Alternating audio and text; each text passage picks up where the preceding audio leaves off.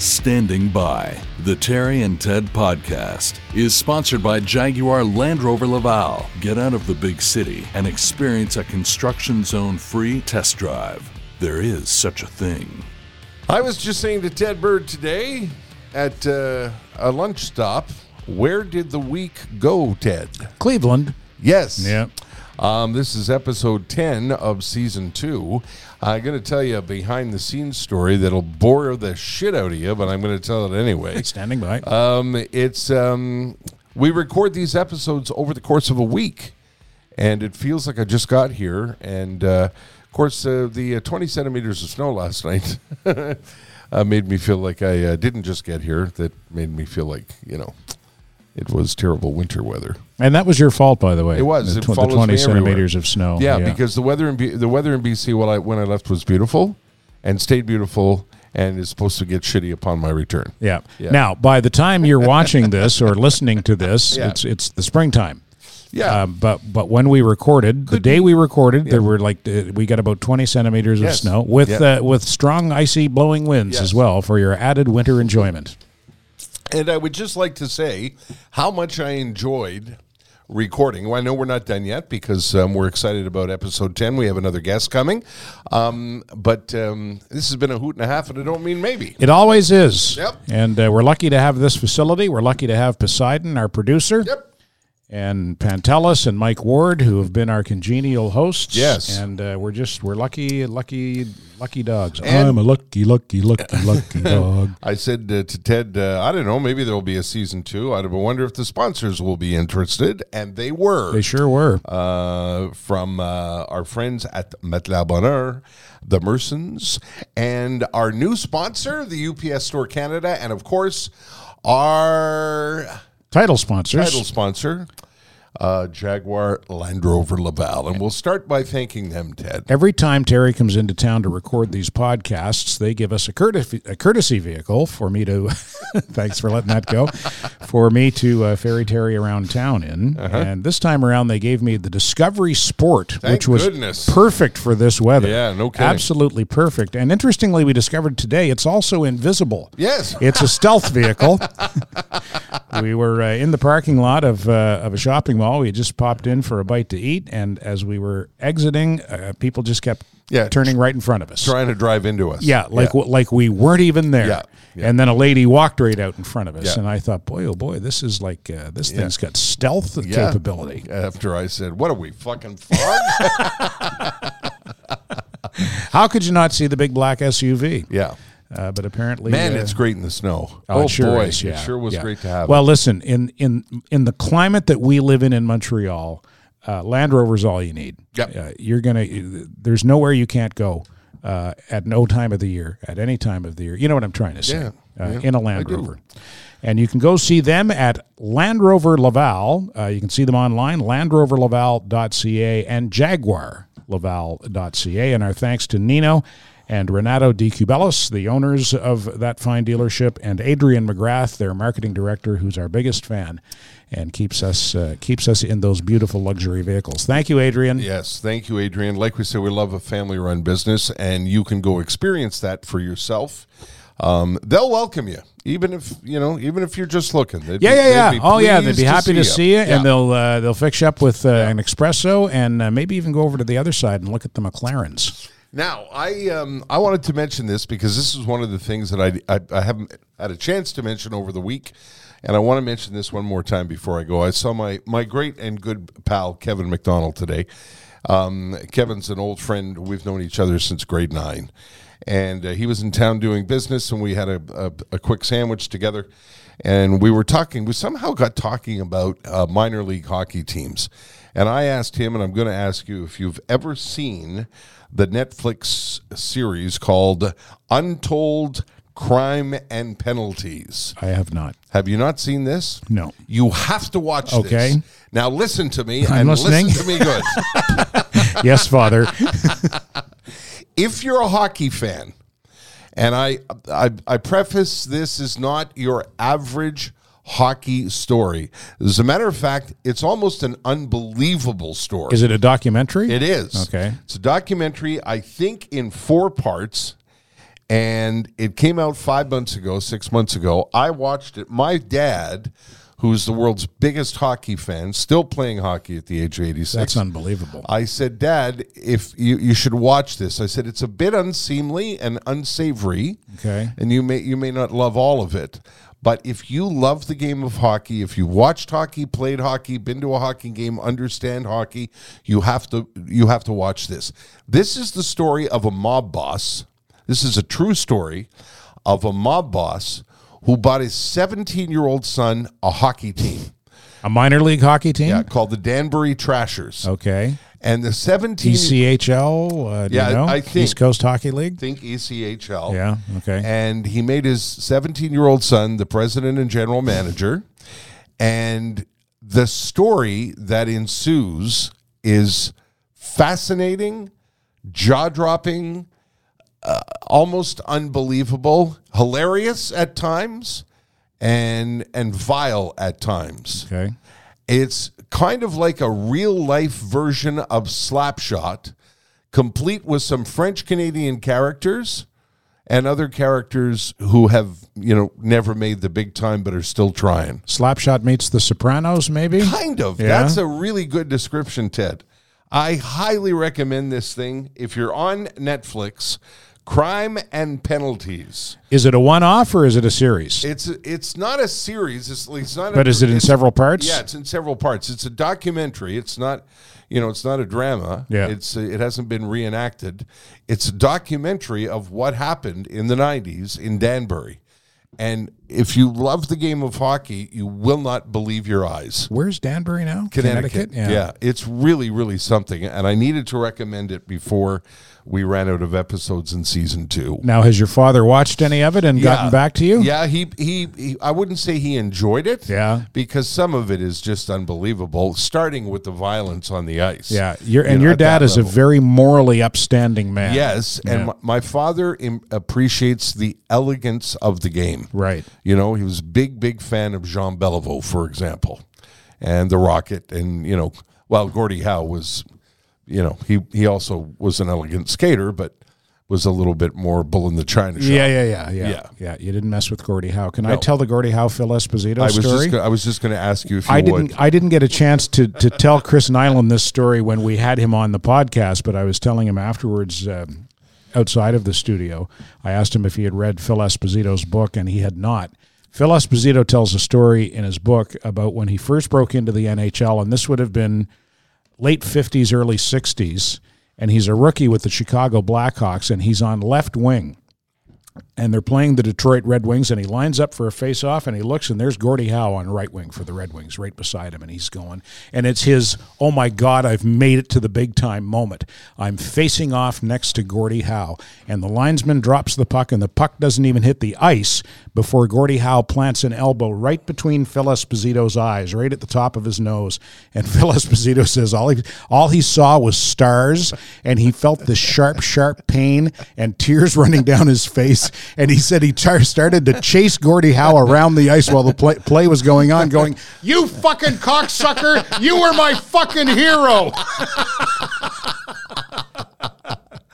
And I think it might have been Gordie Howe's "Welcome to the big league," kid? Well, that's exactly what it was. Yeah, that was Gordie Howe's "Welcome to the NHL" moment for Phil Esposito. Yeah, we. I wanted to say thanks, by the way, to Chris Nyland. Make sure I don't forget anybody. Chris Nyland, Maureen Holloway, Pantelis, Mark Cassidy from La Presse, Tommy Schnurmacher, and Guido Grasso. I don't know if we've forgotten anyone. Did we get it? We got everybody. Poseidon, I think. Here's hoping. Did you guys mention Maureen? Yes. Yes, we did. Yeah. It was. Who else? It was fun to have guests, and we had a couple that we couldn't scoop up, but maybe if there is a season 3, we'll get to that. Ted, do tell, what is the history of your pullover that you have today? This pullover, and let me show you the back of it. Okay. This was a parting gift when I left K103 in Kahnawake. Mm-hmm. The Legion in Kahnawake, Mohawk Legion Branch 219. Yes. Oh, isn't that something? That's beautiful. They gave me that as a gift, that's which very was very nice. nice because they know that I'm a supporter of the military. Yes. And there's a strong military, a strong veteran presence in Kahnawake, and a very interesting veteran presence as well, because as Mohawks, they have the option of joining the Canadian or the U.S. military, and most of them over the years have gone the American route, and most of the ones who've gone the American route have gone U.S. Marines, because the Mohawk culture is a warrior culture, and the Marines are the tip of the spear. Yep. So that's where they want to be, and I know a lot of guys and gals over there who've served in the U.S. Marines. What are we going to do about the Legions, Ted? They're really struggling, a lot of them. Well, that's a good question, and maybe it's a question that we could put to our guest today, because he might be more clued in to that than I am. I think Mohawk Legion Branch 219 in Kahnawake is doing well, though. Yep. I've gone over to their last 2 Remembrance Day ceremonies, which they don't hold right on Remembrance Day. They hold it, it's a little bit before usually. And it's a really interesting ceremony because it incorporates Mohawk culture, Canadian military culture, and U.S. military culture all at the same time. The Black Watch Pipes and Drums leads the march from the Legion down to the Cenotaph. And at the Cenotaph, they have the Last Post, which is the British sort of, I'm getting this wrong, David's going to kill me.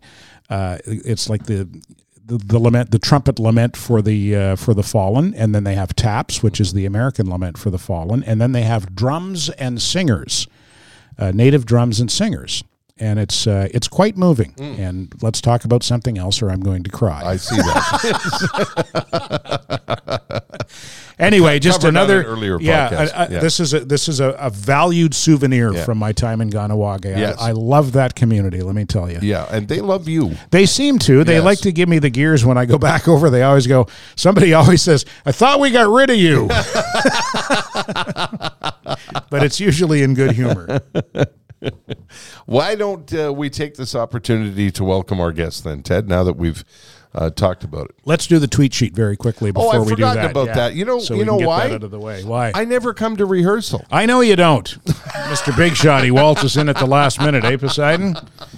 Yeah. Yeah. The tweet sheet's a little thing I do on my radio show on Light 106.7, where And it's a new feature for us. new here feature on the podcast, Yes. and on the podcast I'm able to use some of the tweets that I can't use on the radio, because if I did, the station would lose its license and I'd be out of a job. Yes, sir. So I use some of those here on the show, and also some that aren't so salty, but that I think would make Terry laugh. So we've got 3 for you here now. Alrighty. Let's have a look at them and see what we've got. From at Katie, is that Katie Delaney? Katie Delaney. I love when people say shit like, your dog loves you so much, he knows how lucky he is to have you. No, he doesn't. My dog rocks, but let's be clear, he has no fucking idea what's going on ever. Thank you, Katie. Yeah. Oy, what else we got here?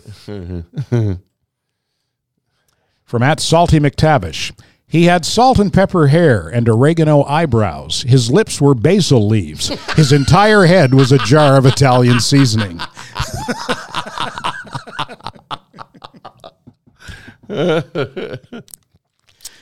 Well written, eh? Yeah. And from at the hat store, about to have sex. Her, I can tell this is your first time. Me, Shush's marching band. What?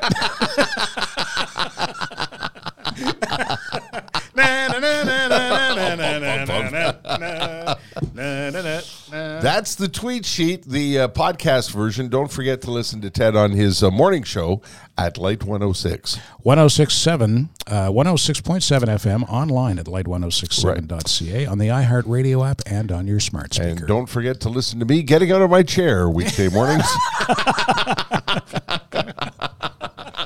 At about, I don't know, 9:30, 10. All right, do you want to say hi to David O'Keefe? I do. How do you do, David O'Keefe? Hi, David. Well, hi, gents. How are you? We're fine and dandy, I think. I don't even know where to start, Dave, in introducing you. History professor, author, broadcaster. What am I missing? Writer. You've done a lot. And you continue to Tall do guy, a lot. Yeah, just go on. Yeah, no, that's fine. That's Please go on about me. Please, keep going. Writer? You didn't say writer. Did you say Well, writer? he's a writer for sure. Yeah, well, I said author. Okay. So Oh, you authors, did as say- a rule, generally write. Is Yeah. an author a writer? It is, as a matter of fact. Okay. David's field of expertise is military history, Canadian military history, World Wars I and II. Probably more two than one, though. Would you say, Dave?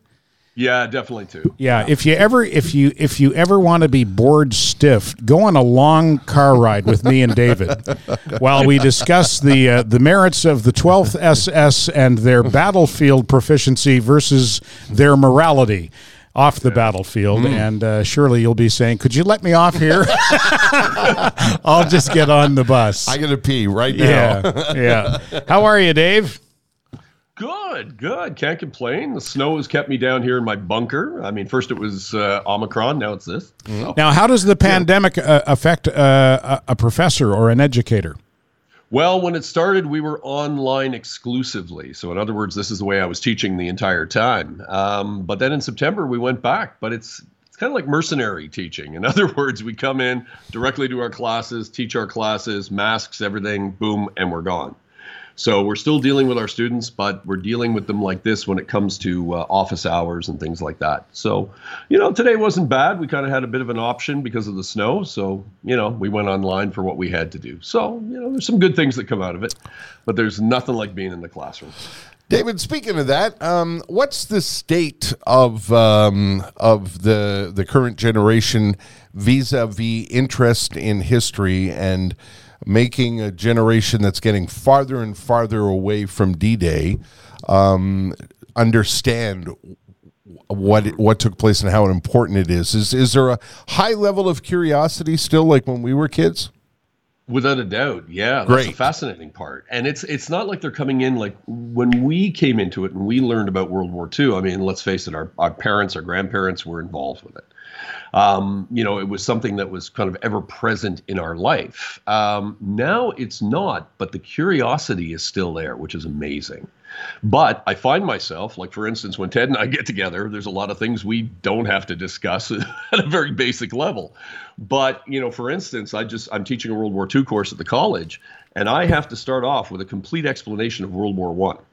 I can't just take it for granted anymore that people understand that World War I was 1914 to 18, right? So you've got to really build things up now. And that's about the only thing that I would find is a challenge, but the curiosity is there. And once you open the door, holy God, the interest is insane. It's off the charts. I'm curious because I've been faced with this a number of times. Always been fascinated by younger cousins, younger people around a table with a glass of wine, and you get into these discussions with, my buddies, bright kids or something. And what I've been faced with a number of times that's come out of kids that were in university is, well, history's written by the victors. So I don't know how true all of that is. Do you face that, and how do you counter that? Well, to a certain degree. I mean, look, there's many schools of thought in history, and that's one. I would argue it's the most cynical one. I mean, the best part about doing it is if you can get people into the archives and see the evidence themselves, and Right. it sounds funny. Right. Like, I mean, this sounds like, Ted and I on the road trip, but no, not at all. And I always tell my students this, actually getting into an archive where you see the documents that were created about an event that happened 80 years, 100 years ago. Mm-hmm. It's, I always tell them it's kind of like an Indiana Jones moment, In Right. other words, plenty of Nazis, no snakes. But at the same time, you never know when you turn the page how your understanding may change as well. So there's an intoxicating nature. So when anybody sort of says something like that, where they're completely dismissive and cynical, the best thing to do is just get them involved with actually researching. And you can do that online now. So much has been digitized. So much is available now for anybody who would sort of doubt the beauty of history, as I call it. Right. Is it dry though, Dave, when you're going through those archives? Like, is the material? Just, you know what I mean by dry, right? Yeah. It doesn't jump there's off some the of it. page I mean, at you you. can imagine the Army wasn't writing a drama. Yeah. You know what I mean? Yeah. It's, there's a lot of what we call Army bump. But at the same time, depending on what you're looking at, sometimes, when you're flipping through pages of a war diary, and every unit in the Canadian Army, the British Army, the American Army used to keep war diaries. Some of them are very matter of fact. In other words, weather today was this, weather today was that, and that's about it. And then you get others, like the Calgary Highlanders War Diary here in Canada. Every day is 5 pages of beautiful flowing prose about everything, from command to the weather to the Germans to this to that, and it just takes you right back. So it's nowhere near as dry as you'd probably think it is. You know who was in the Calgary Highlanders was the late Gordon Atkinson. Right. Who was a Montreal broadcaster and a terrific writer. And as soon as you said that, I thought maybe Gordon Atkinson was was writing the history of the Calgary Highlanders. Yeah, and a great raconteur. Oh, was he ever? Yeah, he really could. Yeah, he could tell a story. Can you counter? Do the kids challenge you in a class, David? Do they try and challenge you? Like for example, I don't know how many arguments I've had about Churchill. There's a lot of, I guess it's in, I suppose some of it is subjective, but there are some people that think, Churchill had, I've had a discussion with kids who say Churchill was a racist, a white supremacist, all the rest of it, and a poser, and he really had nothing to do with the victory. It was those kinds of arguments when they come up, depending on how much wine I've had at the dinner table, they enrage me, and I do my best to defend the old guy. Because I end up going, if it wasn't for him, we'd be speaking German. Basically your finest hour. Right? So how do you? I guess it goes back to the cynicism. Do you counter that with facts? Of course. Yeah. Okay. All right. Okay. Yes. That's all it takes, is it? Yeah, no, you got to bring it in. But in this day and age, you got to bring in the evidence. And you have to, in some ways, like I said, you have to let them see it for themselves. Right. Especially when they're that cynical or they're that wedded in their opinions already. I mean, that's the basic things. But the other thing, too, is how you bring it across as a teacher, where you can just lay it out. You can say, okay, here are the various interpretations that we have. Let's discuss it. Let's go through that. And that's much more challenging. And they respond a lot better because they're doing the thinking about it, as opposed to a professor just simply, throwing something out there and saying, follow my doctrine. And do you have to go all the way back to the Archduke? Is that where you got to start? Close to. Really, eh? Yeah, it is. And it's funny because I remember years ago, there was a professor at Annapolis in the Naval College in the States. And, he would come in and he was, this was back in, I guess, probably late 2000s. And he was coming in, and of course, he'd start his course, and he'd be like, okay, so back in Vietnam, we were doing this, and back in Vietnam. And he turned around and he realized that all the cadets sitting in front of him were born after the Gulf War. Wow. And he went, wow, oh my God, the touchstone isn't here anymore. Yeah. And it's sort of the same thing that we're faced with. But like I said, once you lay that touchstone down, the curiosity goes off the charts. Dave, I want to ask you about one of your two best-selling books, the first of the two, your book about Dieppe, One Day in August, Dieppe Uncovered. Dieppe is, I guess, would be the darkest day in Canadian military history, the raid on Dieppe in 1942. You you basically what's the word I'm looking for? Strip down the beast and rebuild it? Well, yeah. And what I want to know is, before you tell us about, what you came across and how you came across it, that you came up with this new perspective on the Dieppe raid. Oh, boy. Well, that was many, many years ago, and I told you, part of the fun of being in the archives is finding something new. Yeah. And this was back in 1995, and they were just declassifying on the 50th anniversary of World War II. They were declassifying all this amazing stuff, that was ultra secret. Can I just interrupt for a second and just to give it some context for people who may not be following along? Dieppe, I was taught in high school that it was the war's biggest disaster, biggest failure, and cost was the biggest disaster in Canadian for Canadians history. In World War II history, and I was taught that it was just a disaster, and you decided that the lessons learned from Dieppe were applied on D-Day. Right? Yeah. Well, yeah. Put it in more context. You're right. It's a one-day, what we call butcher and bolt raid. In other words, it's Canadian troops with some British troops sailing across the English Channel, raiding the French port of Dieppe, which was under German control, and then making it back. Unfortunately, things did not go well on August 19th, 1942, and 907 Canadians were killed in a morning. Now, to put that in perspective, not to lessen anything that happened in Afghanistan, but we lost 150 soldiers in Afghanistan over 13 years. Imagine losing 907 Canadians in a morning. Good Lord. So that kind of puts it into perspective. But what really took this to another level was the fact that nobody could really explain the intent. In other words, there were a lot of excuses that were kind of floated out there, and everybody went, yeah, no, that's not the reason we're there. But nobody could say anything. And so when the war ended, because it was such a disaster, basically nobody talked about it. And then as the years went on, there were questions that were asked.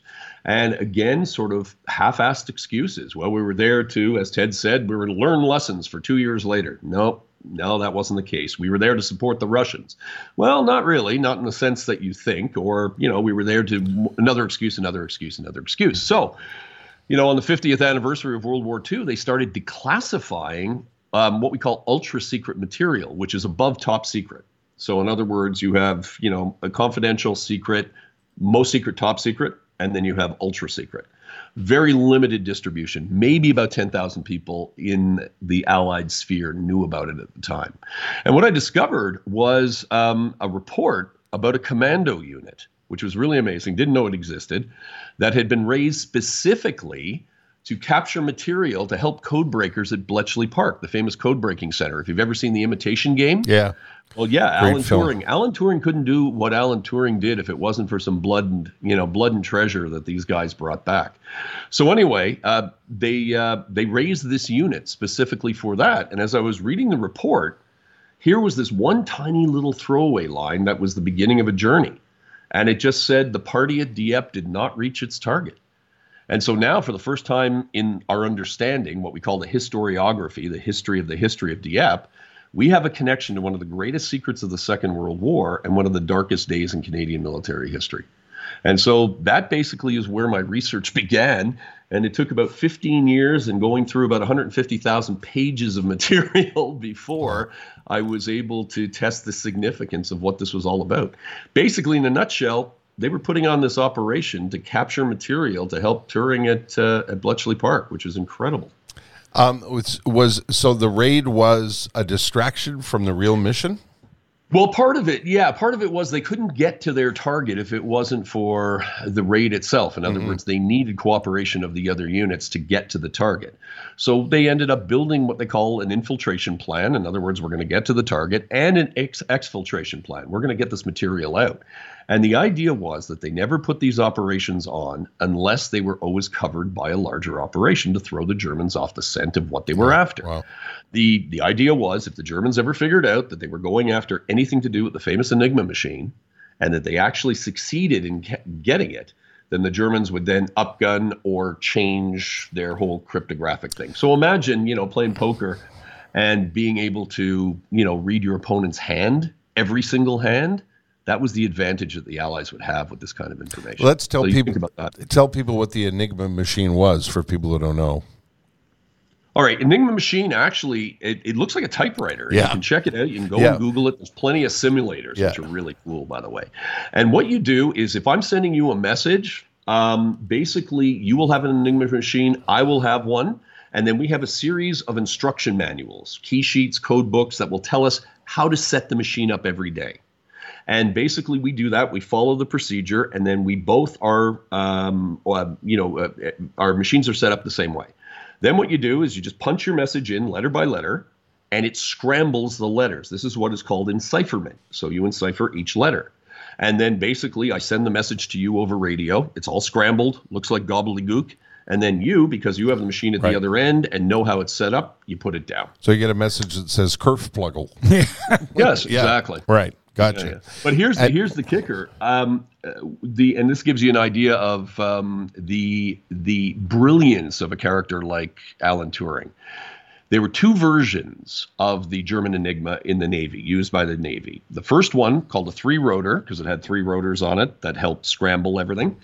The odds of breaking this were 150 million to 1 without any captured material to help speed it up. Wow. Okay, so to put it into very local terms, it's like winning the Lotto 649 every week for 150 straight years. Wow. Jesus, Murphy. Isn't that unbelievable? So what were they after exactly at Dieppe, David? Were they after a machine or were they after documents? They were after the code books that helped with the machine. Okay. So basically, by the time we get to 1942, the Germans are starting to introduce a new upgun version. So it's called a four-rotor. And when I was going through the files, I actually had to look this number up because I've never seen a number so long in my life written down. And it was the odds have now gone from 150 million to, get this, 92 septillion to 1. Septillion. Yeah. Septillion, yeah, exactly. I had to look it up. Jesus. On the historian, right? Wow. That's crazy. And another fascinating element of the whole Dieppe thing is the officer who oversaw the raiding party. Yeah, well, this was kind of the curveball that was thrown in because the yeah, get ready for this. The man who raised the unit and was responsible for these kind of operations was Ian Fleming, who created the Bond series. So you can imagine in the historical community, when I dropped the name Ian Fleming, you can imagine how many eyes rolled. And you can imagine how difficult it was for me because I had to go back and figure out who the real Ian Fleming was because a lot of people think he was Bond himself. He wasn't. But he was extremely important in naval intelligence, without a doubt. David, how close? I was always fascinated as a kid by the Gemini rocket program. So that, as a young kid, that led me down the road to Wernher von Braun, and that led me to the V2, and then that led me to learning about how advanced the Germans were towards the end of the war. Their technology with, the jet-powered Messerschmitts and all of the like, where the technology was really kicking into high gear as the Allies were trying to, put an end to the war. How close were they to turning it around? Well, it's an interesting counterfactual, a what if in history, because, despite how intelligent they may have been from a technological perspective, unlike, and get back to Churchill, there wasn't really a receptive response to understanding how to use that technology at the top end in the Third Reich. Got you. I mean, Hitler and the boys were not the brightest bulbs. Yeah. When they came to things like that, they were highly anti-intellectual. Right. Whereas that's where, Churchill was extremely receptive to science, technology, understood how to employ it. And I don't think there was any way that the Germans were going to be able to, given the corrupt nature of the Nazi regime, where everybody had their hands in their pockets and, where they were going to actually create a systematic way of employing these things. Like, for instance, you mentioned the Messerschmitt. Yeah. The Messerschmitt was an absolutely fantastic fighter. Could have changed things in the air. And then somebody got it in Hitler's mind that it would be better as a dive bomber, so he took it out of service to retrofit it. Wow. And again, it was not based on anything except graft and greed. In other words, somebody wanted to line their pockets by getting a military contract. Oh, Adolf. So there you go. He was crazy. Yeah. I this is, now that we're talking about Der Fuhrer, I would like to ask you if you are, I'm troubled by the ease with which people now use Hitler as a meme, as a comparison. We've seen it a lot in the, when we're recording this, the trouble in Ottawa is still continuing, and people are comparing the prime minister to Hitler, and people use the Hitler and his face and his poster as a sort of like an easy way to demonize people, and I think to myself, is that because we're not teaching people properly about what this guy was all about? Is he like a cartoon character now? Yeah, I think there's a mix, Terry. I mean, it's one of those things like, we take a look at, where do we get that from? Largely, I would argue it comes from Seinfeld, right? The Seinfeld with the soup Nazi. That idea. I never thought of No. that. But that, Yeah. that idea, but that's interesting. I think it's really Wow. cool because it's kind of like, taking a certain word Yeah. that is extremely offensive and meant something and owning it yourself and changing the meaning of it, if you know what I mean. Right. So in some cases, I can understand that, but no, you're right. I mean, a lot of it is being thrown around, like even my kids, I come down on my kids over something. Yeah. Oh, stop being a Nazi. Yeah. I'm like, oh my God, really? Yeah. Stop. Yeah. It's like, It's. I find it really troubling a bit. Yeah, you need to sit back and truly understand the context of what you're talking about. And that's the key. And that's actually one of the challenges. And I see that in class. Yeah. As a matter of fact, that's what I was lecturing about this week was the rise of Nazism. What is fascism and the seductive nature of Nazi Germany at the time and why it was appealing. And the students are blown away because now they're starting to realize, oh my God, there's a lot more to this than, like you said, just a meme. Well, you had mentioned earlier, Dave, that you have to start with World War I. It was the aftermath of World War I that led to World War II. Yeah, and I think that's one of the big lessons I try to impart on the students is never get into a situation where your standard of living is going to drop to the level where a character like Adolf Hitler is going to seem like a messiah. Yeah. If you know what I mean? Yeah. And maybe I'm getting, a bit more older and fiscally conservative. Well, I think that has something to do with, my, sometimes I feel like a grandpa on The Simpsons because, if you're anywhere where there's a memorial, and I'm not talking about these last few weeks, but if you're anywhere near a war memorial, it's actually appalling the way some people behave in front of a memorial. And I don't understand why. I don't know. Is that because people aren't taught what a war memorial is or what the they're not sacrifice? properly raised or educated? Yeah, I guess. and that's I want to They go. weren't paying Warrior attention. raised by wolves. Yeah. It's it does. Well, I guess you can look at it another way too. The fact that we haven't had wars like World War I and World War II kind of in our face Right. is a good sign. And maybe sometimes that kind of ignorance may actually be a sign that the job was done really well by those guys many years ago, if you know what I mean. I remember a veteran saying that, or I actually asked a veteran. I said, what do you think? And he goes, to be honest with you, ignorance is bliss. It means I did my job. They don't have to think about it. Wow. Most of those guys are gone now, David, and we had Tommy Schnurmacher on earlier this season, and Tommy is the son of Holocaust survivors, and most of them are gone as well. Just the years have taken their toll. And we talked to Tommy about the responsibility of carrying on the legacy and keeping the memory alive. Do we, as the descendants of the people of the greatest generation who won that war, do we have a responsibility as well to keep their legacy alive? And if we do, how are we doing? Well, you're preaching to the choir, obviously, on this one. But yeah, I think we do. But as a society, how are we doing? Well, I mean, that's hard to say. I mean, that's a larger question of just generally the question of appreciation for anything in life. Right? I mean, take a look at the world we live in. No matter how screwed up or how fucked up it is at certain times, it's a lot better than the one that they had to live through. You think about the Depression and into a full world war, which cost something like 70 or 80 million lives all over the world.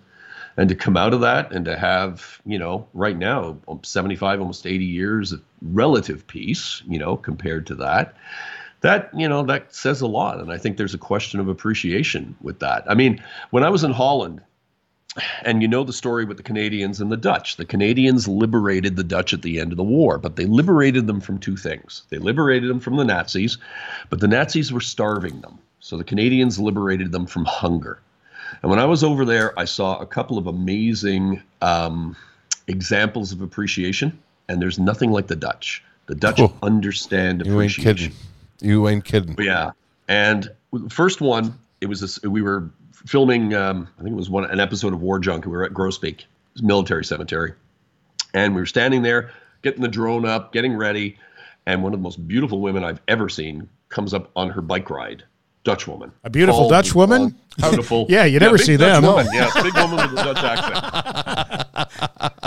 What a surprise. She drives up, and she just looks at us and she says, hello. And she looks into the cemetery and then just puts her arms out puts it up here, Oh, puts God. her head down, does a little prayer, jumps on her bike and takes off. But the sound guy just looks at me and goes, "That was the most beautiful thing I've ever seen." Jesus. And it was like, in many ways it was. And then we were up there, and Ted, I'm not sure if you ever met Joe Nixon, a veteran with the Black Watch. He was a scout platoon commander, and we were filming with him up in Holton, the Holton Military Cemetery, which is up in the northern part. And it was just myself and my production partner, Wayne Abbott, and we were filming with Joe, and there was nobody in Holton. And he was walking through the graveyard, and we were doing everything. And this car pulls up, and it was extremely expensive. Like, it was just, you could tell that whoever was getting out of it had a bit of cash, almost like a Land Rover. And so as a result, they got out, a very well-dressed couple, probably in their late 60s at this time. And this was about 10 or 12 years ago. And they noticed Joe. And they came over to me. They could see I was talking to him, and they said, did he fight here? Was he a veteran? And I said, yes. And they just go googly in Holland for veterans. I mean, they're rock stars. You know, they'll be putting their babies up as if the Pope is there, just for them to, you know, have the veteran touch their hands. And I asked them, we started talking, and they met and whatever. And I said, well, what brings you here? And they said, oh, well, and you can tell the way they were dressed and what they were driving, they were extremely wealthy. And they said, well, we come here every year. This is a very special day for us. We were kids during the war, and it was the Canadians who liberated us. And we would not have eaten if it wasn't for the Canadians. And this is our wedding anniversary. Wow. And we come here every wedding anniversary to pay our respects to the Canadians who gave us the life that we have before we go out for dinner. Wow. Now think about that. Two people with the means to be anywhere else in this world who will every year come to the Holton Cemetery just to say thank you to the men who risked their lives from across an ocean that had no skin in the game, so to speak, because they stood up for principle. That's some gratitude for you. I have every year I see the pictures, and I don't know what the occasion is, where children bring candles to the graves of the Canadians, and that's in Holland as well. In Holland, these are the Dutch children are taught from a very young age, and it's passed on from generation to generation. And the very first time I was overseas, the very first time I took a trip to Europe, we landed in Amsterdam and found ourselves, not too long after we were in a hotel. They recommended a bar down the street, and we wandered into that bar and sat down and said we wanted to try a Dutch beer, a popular Dutch beer. What could he recommend? And the bartender said, "Where are you from?" And we said, "We're Canadian." And he said, "I have just the thing for you." And he put 2 beers down in front of us, and we went to pay for it. And he said, "No, Canadians don't pay for drinks in my bar." And that's 50 years after the war. Yeah, and Ted and I talk about how as we get older, we cry easier. It's putting a giant lump in my throat because the appreciation of that sacrifice is important to me, and that's why I asked you the question of how we could pass it along, because the Dutch are, as you said, rock stars at this, that they teach kids from a very, very young age that they owe the Canadians a debt of gratitude, the Canadians who were born over there. Should I talk about Merson Automotive while you pull yourself together? Yes, you should. Merson Automotive, one of our returning sponsors on the Standing By Terry and Ted podcast, and we thank them for that. Terry and I have been doing business with the Mersons for at least 25 years. They're a third-generation family business. Tires are their specialty, but they also do all manner of automotive maintenance and repairs at their shop on Saint-Jacques, just west of Cavendish. They can do old school internal combustion engine cars. They can do electric cars, and we're going more and more in that direction. And Merson's mechanics are trained and equipped to take care of your electric vehicle. And as I like to say, if you drive the Flintstone car, they can fix that for you, and they've got a podiatrist on site to have a look at your feet, because those are the brakes, don't you know? Go see them before you hear this.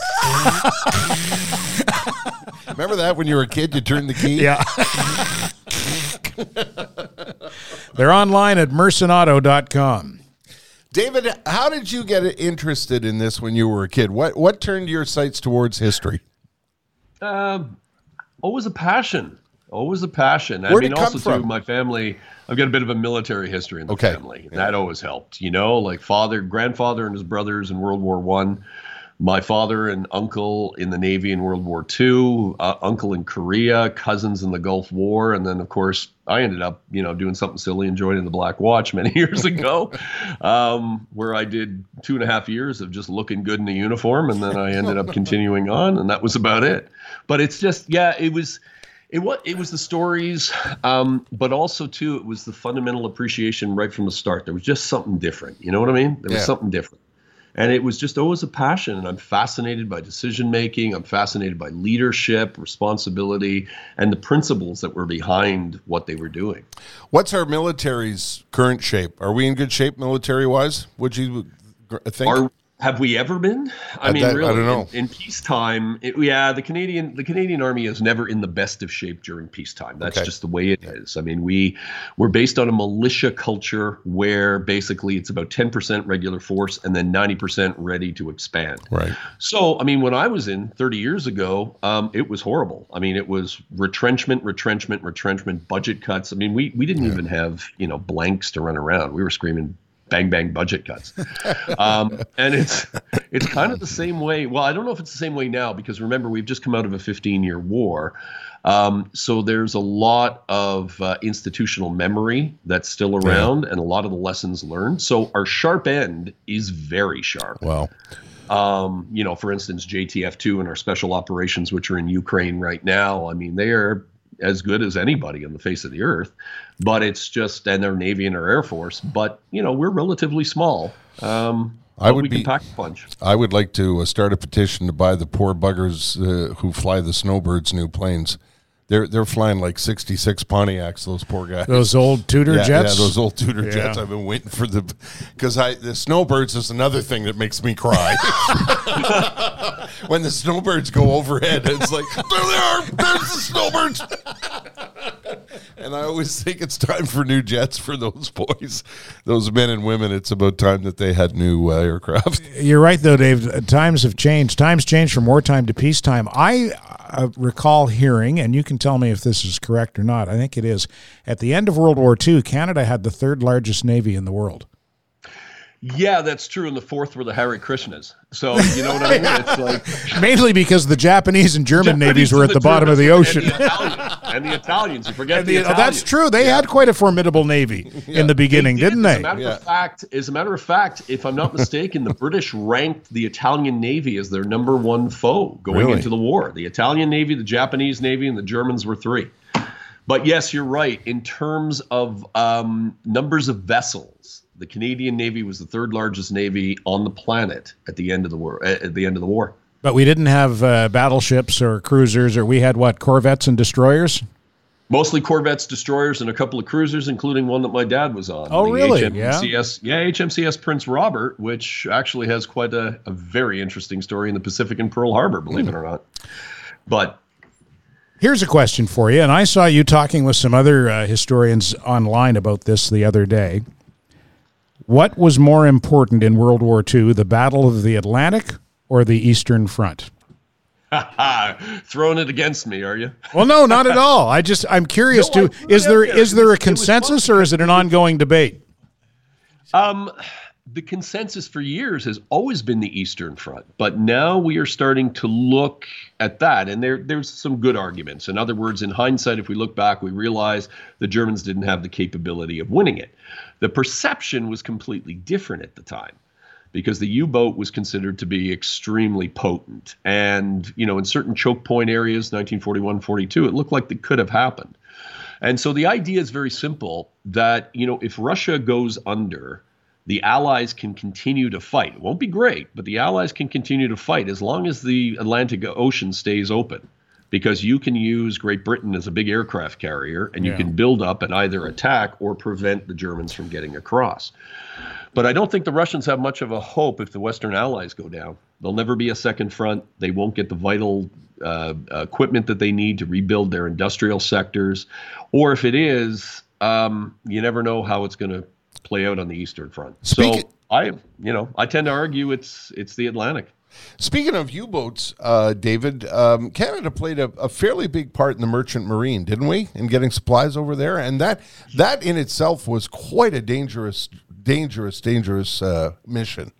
Yeah, not just the merchant marine, but also our Navy. I mean, our Navy essentially was built to escort convoys. Yeah. That's really what it was, in battle U-boats. And that's exactly what they did. As a matter of fact, the new Tom Hanks movie, Greyhound, pays a nice little tribute to the Canadians and the Americans and the Brits who put together. Yeah, just tiny. Dickie. But I mean, you think about it, and and it's funny, my father and my uncle were on destroyers and corvettes, and my great uncle was actually a wireless operator on merchant vessels. Wow.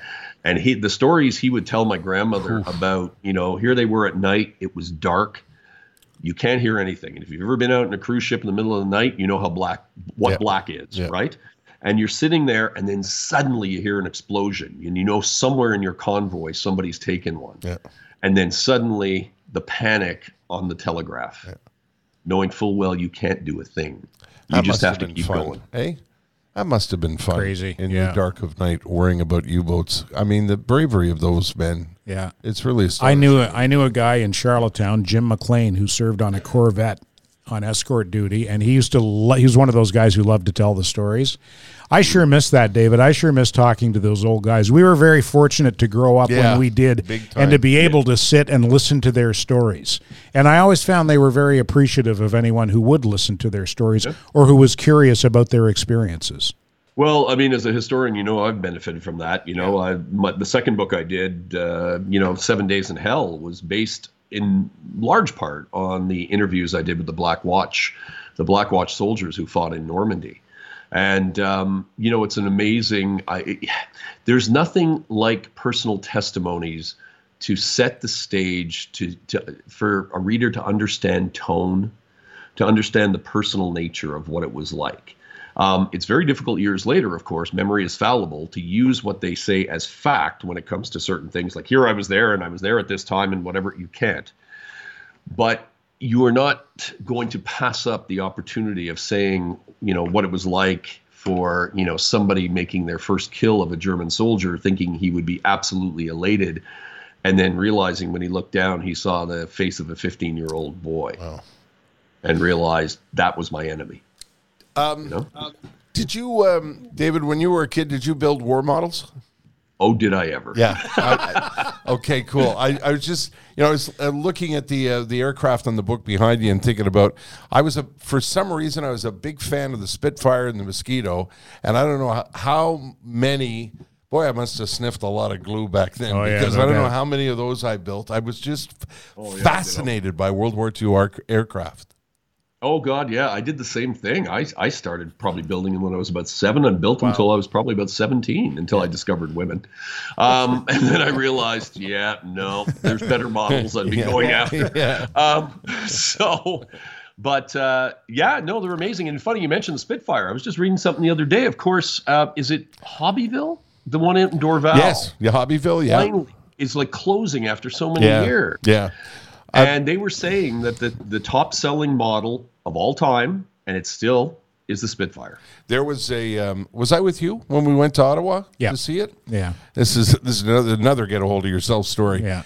Some millionaire British guy refurbished, rebuilt a Spitfire, and we were invited out to Ottawa to the airfield to watch it, and it did a flyover, and it did another flyover. And I turned to Ted and I said, "It's just the greatest thing ever." Well, what I remember about that is you and history coming to life. And there were some pilots there. There were some World War II pilots there to watch it. And Terry went over and shook their hand and thanked them. And they were almost taken aback. That's right. Like, that's how humble those guys were. They were that's they asked us to do that, so we went and did it. Well, they showed me how to fly it. And, they really were the greatest generation. Hey, David? They were. They really were. Let me ask you, before we let you go, I want to ask you about the poster behind you because I can't take my eyes off it. War Junk Juno Beach. What's that? What's going on there? Well, that was about, I guess it would be almost 10 years ago now. We discovered, we went over and discovered. We knew it was there. We just hadn't found it yet. So we ended up digging up one of the bunkers. This was actually the Tobruk bunker, which did a lot of the killing and the fighting on that day. And it was right in front of the Juno Beach Center. And they had a command bunker. And then they also had an observation bunker, but they didn't have the third one, the fighting bunker. So we actually were figuring out where it was. We brought in backhoes. We had ground penetrating radar. We were able to find it.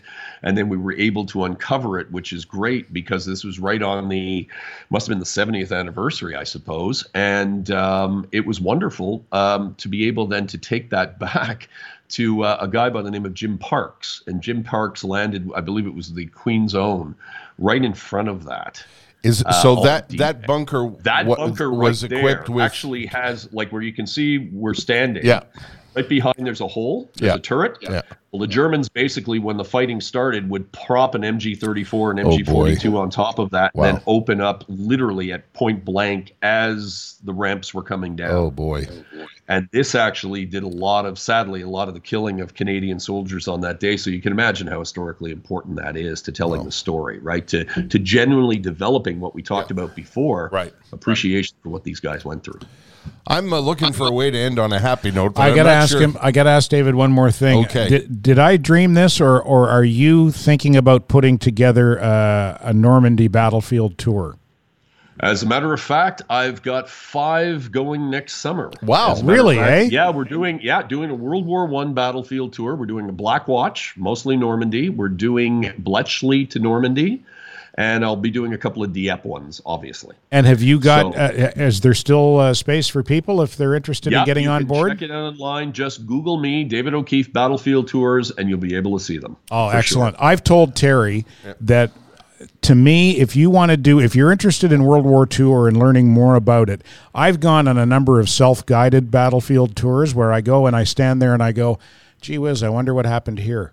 But if you go with someone who actually knew what happened and who knows the history, I went to Sicily with, you probably know David Patterson. Dave Patterson. Yeah, he's a retired artillery general and a military historian.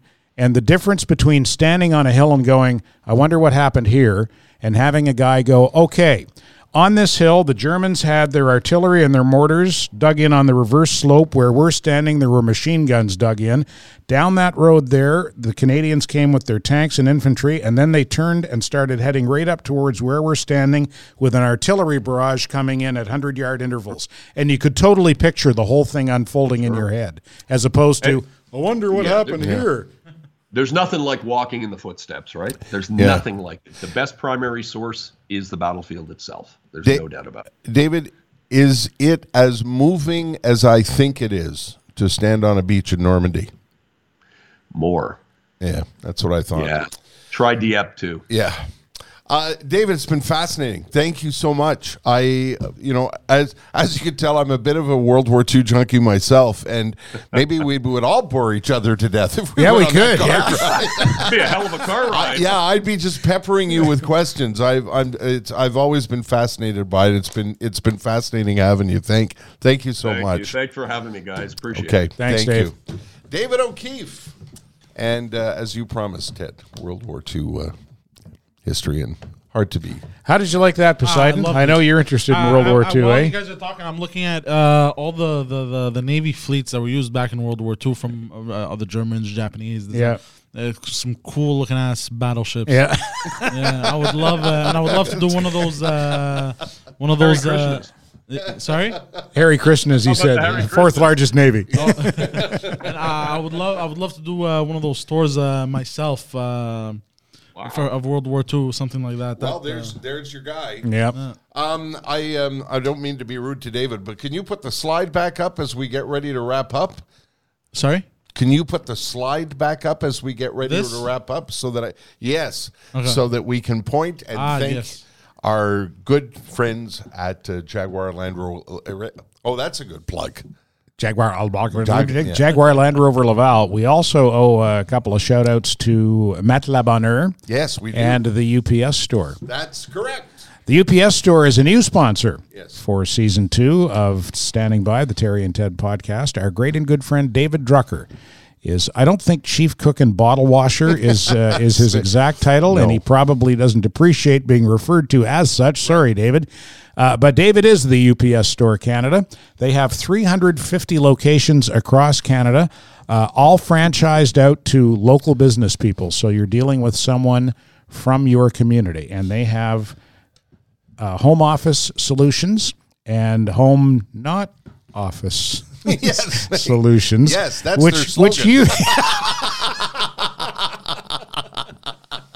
you might have some personal business, as you did. Yes, and a lot of people make the mistake. They see the UPS logo on the strip mall, and they think, oh, that's where the trucks go.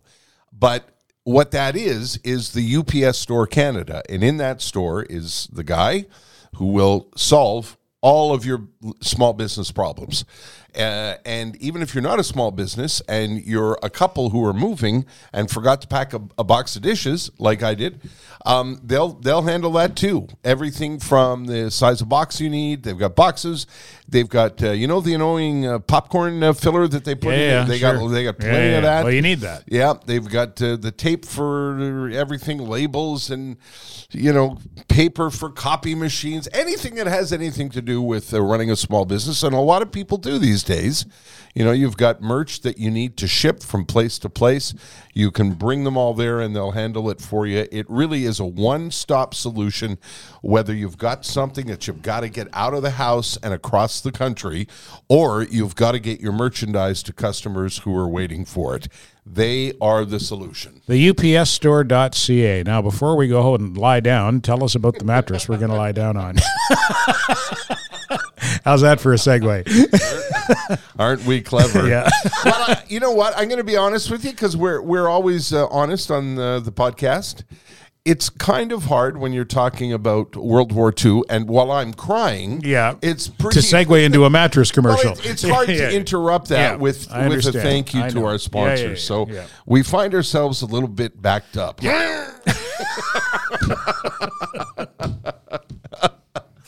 And years ago, in the early 1600s, years ago, one day I was walking down the street. One day...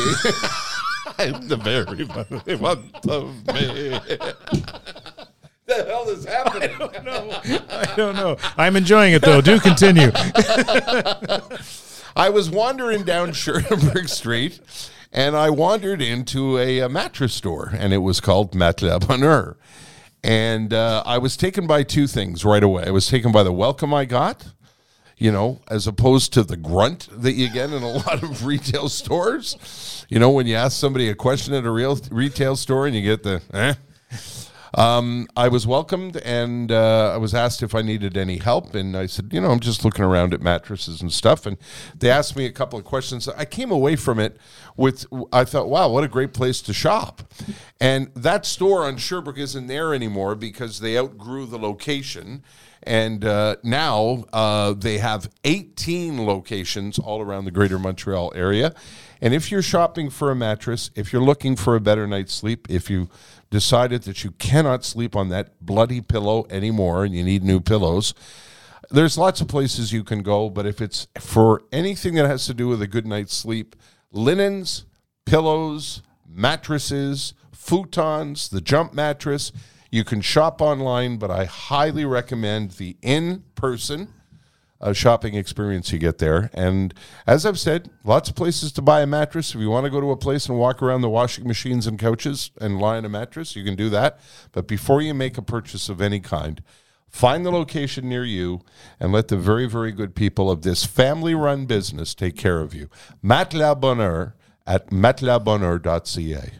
Well done, sir. Thank you very much. I pulled that back from the very merry month of May. That was very funny, though.